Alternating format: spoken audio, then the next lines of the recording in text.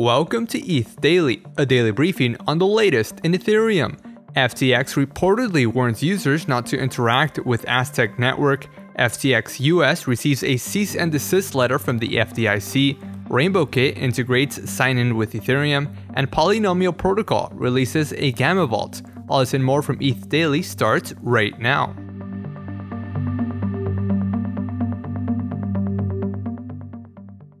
Aztec Network, a privacy protocol built using ZK rollups, has responded to reports of FTX warning users not to interact with the network. This week, multiple users reported having their FTX account frozen after depositing funds from ZK.Money associated wallets.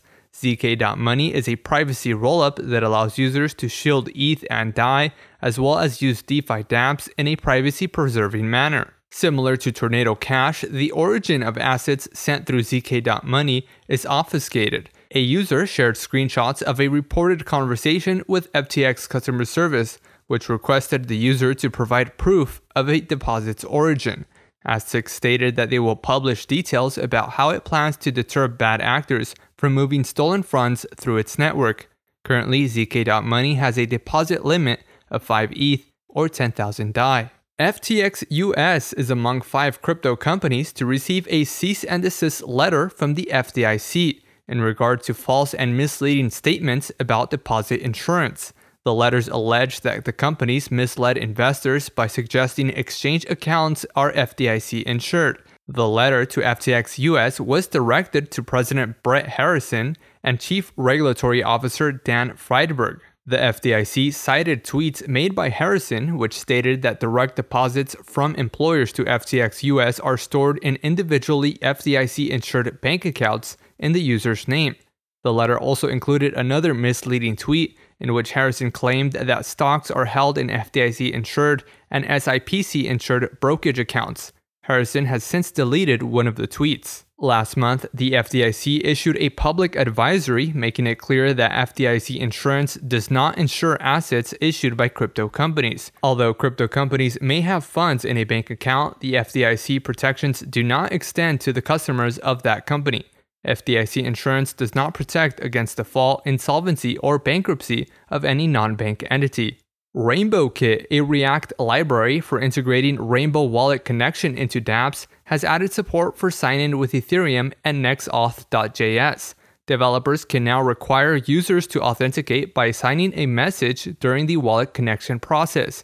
The signature provides proof that a user owns the account being connected and activates an authenticated user session with the dApp. RainbowKit has also added lower-level support for custom auth backends and message formats.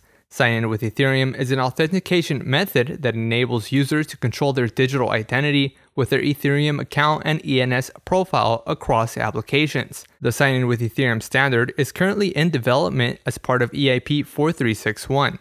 Polynomial Protocol, a derivatives platform on Optimism, announced a beta release of its Gamma Vault. The Gamma Vault runs a fully on-chain delta-neutral strategy that aims to profit from short-term volatility. The vault buys a near at-the-money call option with the highest gamma on Lyra and shorts perpetual futures equal to the delta of the option on Synthetix futures.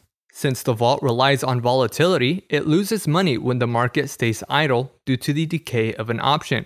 The vault also attempts to close a position a few hours after a trade becomes profitable. Positions are also closed within 3 days, irrespective of the P&L. The Gamma Vault is currently in a beta phase, limited to a 50,000 SUSD capacity and only open to select addresses. And lastly, Twitter user 0xJJPA released Snitchy.xyz, a tool to check if an RPC endpoint is OFAC compliant. Amid the sanctions on Tornado Cash, several RPC endpoint providers, including Infura and Pocket Network, have blocked access to a list of Tornado Cash-tied addresses. The website does run an empty query request against sanctioned Tornado Cash addresses, which it warns could carry penalties or fines depending on a user's jurisdiction.